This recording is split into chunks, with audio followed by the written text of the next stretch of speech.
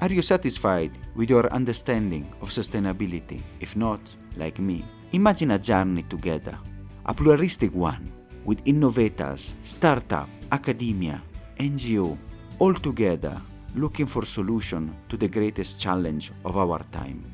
I'm Samuele Tini, and this is the Sustainability Journey. So welcome to this episode.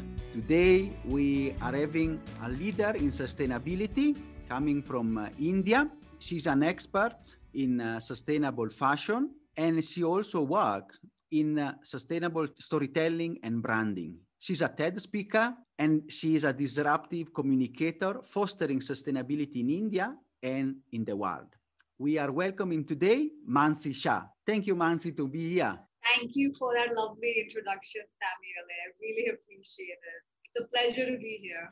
Thank you, Mansi. Thank you so much for your time and the willingness to share your insights to the audience. Before we start, can you tell us a bit more about yourself? What is your journey? How have you become a leader in sustainability? I love this question because when someone asks me to narrate my story, there's so many experiences in there that when I break it down, it actually sounds pretty beautiful to my ears to hear about just how life has panned out for me. And this is what I love about storytelling because everyone has such amazing stories to share. So I grew up in New Delhi. I spent a lot of my time, I did all my schooling in New Delhi. And I also spent a lot of my childhood in the mountains of northern India, where my ancestors are from. It's a beautiful place in the Himalayas.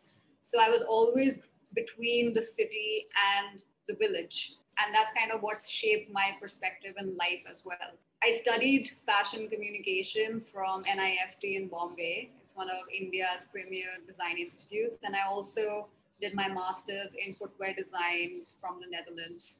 So it's been about a decade of different kinds of experiences in the fashion industry for me. I would say I've pretty much seen all sides of it. I've been in front of the camera, I've been behind the camera, I've acted in TV commercials, I've been a stylist to Bollywood celebrities, I've designed clothes, I've managed brands, I've been a buyer, I've been a footwear designer. So it's really, I've been fortunate enough to have had such wonderful experiences in all the domains of the fashion industry. Wonderful. So that is really diverse and rich. You have seen, let us say, left, right, and center of the fashion industry. So digging a bit deeper in your experience, we know that the fashion industry is one of the biggest polluter on earth. 10% of the emissions, 85% go to the landfill. So can you tell us the problems and how we can really transform this industry? Sustainability for me, in the simplest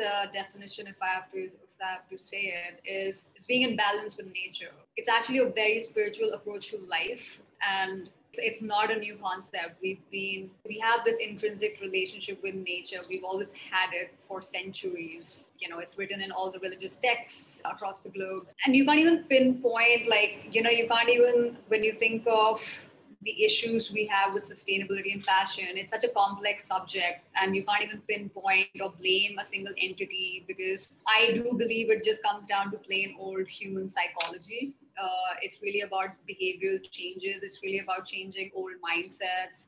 Like thinking about how businesses have worked for so long in ways that have been detrimental to the environment. I think we have to really reflect on those things and just think about how we can let go of old processes, old governance structures, come up with laws that are more in favor of the environment, create business strategies that put the environment at the center of all business decisions. I would say the challenges in sustainable fashion right now is, to be very honest, I do feel like we're fooling ourselves into thinking that we are making progress, because fashion thrives on, or actually any industry, right, thrives on consumption. And if we continue to sell more and more, um, given that we have limited resources to play with, then I don't see how we can even call that sustainable. And that's been a big conundrum for me also since I got into this space 5 years ago. On the one hand, we're talking about doing good for the environment. On the other hand, we can't stop producing more. And I know there is a rush that we get when we say, oh, this is a sustainable fabric, or oh, this is made from this cool apple leather or cactus leather. But what are the trade-offs for these materials? And if I have to be really honest, I don't think this world needs any more clothes.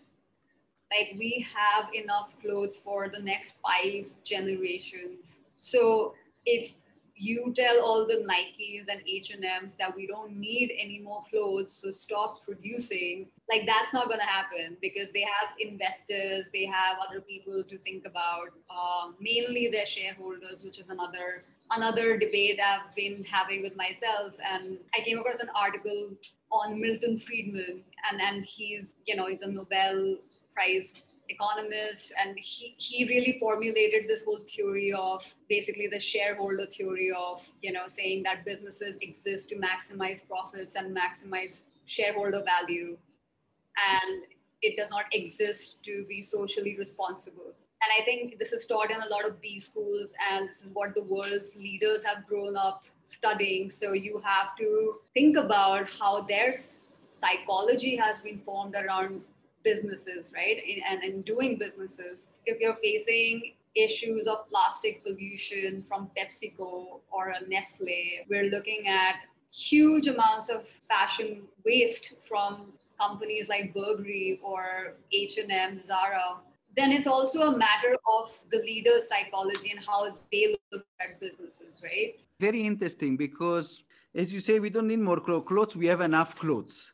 So, but how we can solve the dilemma, having returns for the shareholder, continuing an industry that is worth billion, but on the other side, reducing the impact. And one thing always came when you were discussing, the psychology, the behavioral change. And this is where also your work and your enterprise, that is a very disruptive and uncommon, brand, is coming into the field. How we can really change our behavior, how we can make these fights more appealing to the consumer? That's a great question. When I started Keep It Sustainable Stupid, the intention was to take all the conversation that was happening in the sustainable fashion space with the perspectives of suppliers, brand owners, and consumers, and distill it into its most simplest form.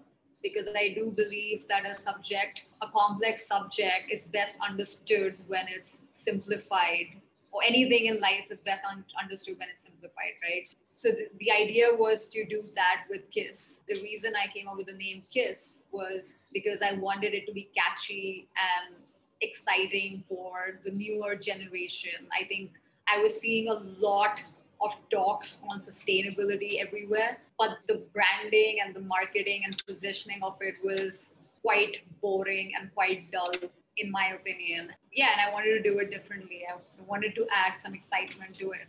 So that's what we did, and we saw that people responded in very positive ways to it. So our small social experiment worked, where we saw that people were keen on learning and engaging more with sustainability, and truly engaging, because people would start having debates amongst themselves on our platform. We didn't even have to interfere, and that was the whole purpose. What I've noticed is, for sustainability to really thrive, it's best understood between peers. You can throw a lot of marketing messaging, you can have webinars or a gazillion panel sessions. Nobody really cares. People care what their friends think and what their friends talk about and what their peer groups talk about. So that was very important. Very, very interesting, because that is what you said is the social identity, the peer pressure, the discussion, and the bullet points, they don't make much of an impact. While, as you said, the discussion they were having through you and through your platform, and to have a pressure through their social identity, I think that is what is really also engaging and stick the message of sustainability in younger generation. And talking about younger generation, you are working in a context in the most populous state in the world, an emerging economy, and No, really, you are at the forefront of the future because I think India should be one of the leaders in sustainability. Which is the situation now? How the Indian consumer are responding to the trend, especially the younger generations? Oh, I have so much hope for the younger generation of Indians because these guys are extremely open to change. They are highly digitally savvy and also highly self-aware. Well, actually, self-awareness is a is a very debatable subject, but they are pretty aware of what's happening around them, and they are not ones to be fooled easily by advertisements, and they're the ones that are asking a lot of questions. I would say, in terms of demand and awareness around sustainability, we still have a lot of work to do on that front. But what's exciting to watch is that people are receptive, they are open to change, and they are willing to learn, which I feel are the most important things. Because if you have a mental block in your head, which and you're not open to growing or evolving or learning, then you're basically stuck in your old ways. So, yeah, I would say the demand is low, the awareness is low, but the willingness to learn is there. Much, it's, I would say, is much more than most places, or at par with the West, at least. That is very interesting. So we have hope that the younger generation will be there. Let me ask you, maybe, can you share a story within your experiences with us, a story that you take in your heart about your work and sustainability, which can give us, an example of your work, of your impact? I'd say the recurring theme in my life when it comes to sustainability, or actually when it comes to any social cause as well. And I feel I gravitate towards social causes because it just runs in my family. Like most people in my family have given to charitable causes, they've done social work, be it in health or in forestry, in wildlife conservation. So I think it kind of runs in the family. So the recurring theme in my journey as a sustainability thought leader, I would say, would have to be education, like educating people throughout at every step of the way. I remember when it was in 2016 when I seriously got hooked on to the whole idea of sustainability and sustainable fashion. I was doing a corporate job, and I was getting increasingly frustrated with how things were going, and I wasn't feeling satisfied. I was doing what I loved, which was footwear design. That's what I wanted to do, but it was still unfulfilling. So, and just by chance, I came across The True Cost, the documentary on Netflix. And that completely changed my perspective on things. It was like a switch went off, and I was like, oh my God, what have I been doing all my life? This is what I need to do. This is what I need to tell more people about. And I think that what I admire about myself is my willingness and eagerness to share what I've learned with others, like immediately. If I feel this can add value to someone's life, I just want to share it with them. So after I watched the documentary, I decided, this is my purpose, and I have to educate more people about what's happening, and I have to do it fast. And so I approached some friends in Bombay, and I started organizing these workshops on sustainability with one of India's largest F&B chains called the Olive Bar and Kitchen. And Olive is a hot spot in Bandra, in where I was staying in Bombay. So I approached them, and they were more than willing to host these workshops with me, and it was a beautiful experience of 6 months where we spoke about mindfulness, veganism, sustainable fashion, and we had like one of the top chefs in India making these amazing recipes using only vegetables. And so that was a revelation to everyone that vegetables could look good and taste so good. So that whole experience of making sustainability exciting, making it beautiful and engaging and experiential is what opened up people's minds. Like, because up until now people had associated sustainability with something really boring, something super green, something not for them, because people like fashion, people like glamour, people like materialistic things and all of that. So this was a good sort of awakening for them, and they felt like they could relate to it. So once they could relate to it, they became easier for them to accept. And that was a huge learning experience for me. After that, when I joined the Bombay Hemp Company, I was doing the same thing. I was basically, besides selling hemp fabrics, I was actually educating people about the benefits of higher quality textiles over what they would find at stores for very low prices. And we saw that change again. It took time for them to adjust, but we saw people warming up to the idea of sustainability. And I remember there was this instance, we were selling products at this really cool fair in Bombay, in the heart of Bombay, in Kolaba. It's called the Kala Ghoda Fair. It's an art festival, and it curates, some of the best local brands from India, and it has this really great vibe, like this music, there's beer, there's it's a whole festival. So that was a great place to actually speak to people and get feedback on what they thought about sustainability, because everyone was having fun. Everyone was in that fun mode. And I remember we had a stall where we were selling some hemp clothing, and a lot of people were excited and eager and curious about it.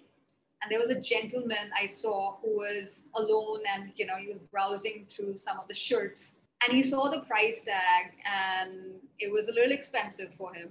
So I started chatting with him. I didn't even try to sell him the shirt. I just started asking him questions about himself. And he told me that his job was that of overseeing trash collectors. So he didn't feel like he was in a position to wear something so expensive because it would make his employees feel small. And that was his reason for not buying a hemp shirt for that cost. I think we spoke for about 20 minutes, and he ended up buying two shirts. And you know why that happened? Because I think he was feeling guilty inside for not buying things that made him happy. Like, he would come across as a boss who was too flashy and whatever. I remember telling him that he need not have to wear those shirts at work. He can wear them for any other occasion. Like, he can maintain a low profile at work, but he can wear those shirts, and those shirts are so multi-purpose that it's up to him on how you wear. So he ended up buying two shirts, and that was a big deal for me. That is very interesting. I really can pick up a lot of things from the last story.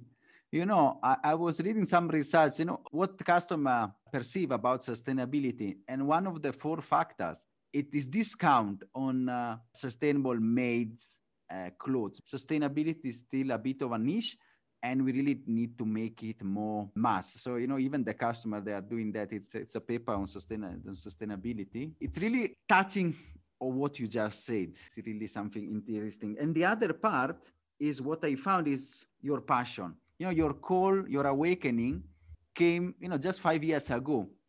And you have dedicated all your life to educating people, sharing, adding value. That is actually what are you doing right now. Sharing your experience, discussing about stories, and really make sustainability, as you say, something fun. And your TED talk is wonderful. Also, your brand is something of very simple but unexpected. So it's something that for the younger generation brings attention and willingness also to engage. It's for me a very interesting proposition. And I wanted to ask, Mansi, you are a leader, you are a woman, you are now on a path of transformational path. Which are the next steps? Where are you taking this into the next steps, if you can tell us? Yeah, no, Samuel, thank you so much for saying all that. That's very kind of you for you to say those words. So thank you. I've had so many experiences in this space. I think I have multiple paths in front of me, and it's a matter of choosing the right path for myself and what makes sense to me. I would say, I've been working as a consultant for the last, actually, I started in 2020, so just over a year now. And it's been wonderful. It's shown me what my strengths are and what my weaknesses are and what I want to build on. It's also given me time to refocus and relearn and unlearn a lot of things. So I'm actually shifting focus away from passion now even though I appreciate it and I have a natural inclination to it. I think I have a natural inclination to all things of beauty. So I do have a thing for aesthetics, and I am shifting focus from fashion, and only because I feel that it's become too stagnant, and it's the conversations are not. There's more talk than action happening, and so I'm turning my attention towards areas like agriculture, renewable energy, but still keeping focus on things that I'm passionate about, which is brand building and helping D2C brands have better market positioning. So eyeing the corporate sector, in fact, because I feel corporates have a massive responsibility, and I do feel corporates have the potential to and the power and the influence to create a wide scale impact. And I want to see how I can find myself there and how that would work out for me. So yeah, I'm looking at just that. Wow. So you are really going and taking to the next level, really continue your passion and your focus. As we are approaching the end, and maybe we can say we will also look in the future and have a session with you to discuss where have you taken. Let me ask you, since we are approaching to the end of the episode, do you want to leave a message to the audience, your call for action for our listeners? Yeah, always. I always have a message for everyone to take action in the right direction. I'd say I have two messages. One would be for the corporates. That would be mainly be authentic. We know you're on a journey. You can't be perfect overnight, and we know how much responsibility you have on your shoulders to do the right thing and to keep all your stakeholders happy, and that's no mean feat. But that said, just be authentic in your marketing, be willing to admit your mistakes, and take everyone along on the journey with you, because even consumers are here to help. We need to hold each other accountable at this point. We're at a very crucial stage in our lives, and this is literally the survival of our planet is at stake. Our survival is at stake. We need to work collaboratively rather than against each other. So help us do that. Help us help you. That would be my message for the corporates. The other message would be for young people of India or even across the world. That would be to explore sectors beyond fashion. I know fashion is glamorous, I know it's exciting, and I know many young people, especially women, want to be in fashion. Although I'm hopeful that's changing now because I see women entering engineering fields and science and STEM fields basically. So that's really cool to watch. But I would strongly encourage young people to go beyond fashion, explore industries within sustainability like clean tech or sustainable finance or sustainable or urban planning, and because I do feel we need more young leaders to make the right decisions. And if we're talking, say, 20 years from now, these people of today will eventually become leaders, right? And so we need to create more future leaders that are more aware, have that understand what's happening, the deep level systemic issues that need to be solved for, and have the willingness and the courage to solve for them. Because if we continue in the way we've been doing for the last 3 decades or so, I don't see any hope for us. So we need to really build like the leaders of tomorrow to be philosophically, spiritually more aligned with their business goals, I would say. So yeah, that would be my message to the young people. Just explore other sectors and broaden your minds, broaden your horizon, educate yourself. That's pretty much it. Wow, thank you, Mansi. That is a wonderful message. It's also in line with I think the spirituality of India. It's really very interesting. Your message, especially for the young generation. And as you said, it's good to have also people, especially young women now in the STEM disciplines. I'm really grateful, Mansi, for these episodes. As I said before, I'm sure we'll have a second one to see where this journey has taken you in your new fields and which are your impacts and really your successes. Thank you so much, Mansi. I really appreciate it. I'm really happy for having had you for this episode. Thank you. Thank you, Samuel. It's been a real pleasure talking with you. And it's always a pleasure talking with people that are aligned by the same values and the same mission. So good luck to you as well. Thank you, Mansi. Wonderful. Are you satisfied after this wonderful episode? In the next one, we'll talk about small things that matter. Stay tuned!